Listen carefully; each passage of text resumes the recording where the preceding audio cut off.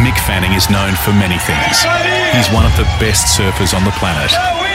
He's a 3-time world champion. You know, you can have one chance and miss it and never get back there. He's a man that fought a shark and lived to tell the tale. You know, when I first started getting back in after the incident, I'd just hear a little splash and I'd freak out. But before any of that, Mick had to deal with tragedy. I had to wake my mum and explain to her what happened, and yes, the hardest day of my life. On November 6, 2007, Mick Fanning awoke in Brazil. I was super, super nervous. His lifelong dream within touching distance. A world title was always going to be the way to go, all right, I've dealt with it all, and I've risen above it all. This is the story of one title. The light on his face, when that happened, he kind of felt like, Sean was there.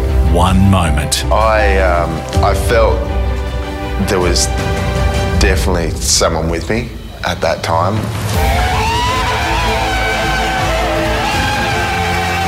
I'd probably never jump into a crowd of Brazilians like that ever again, because it could get dangerous.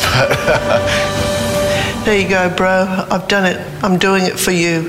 The Moment, Mick Fanning. Available now at podcast1.com.au or download the app.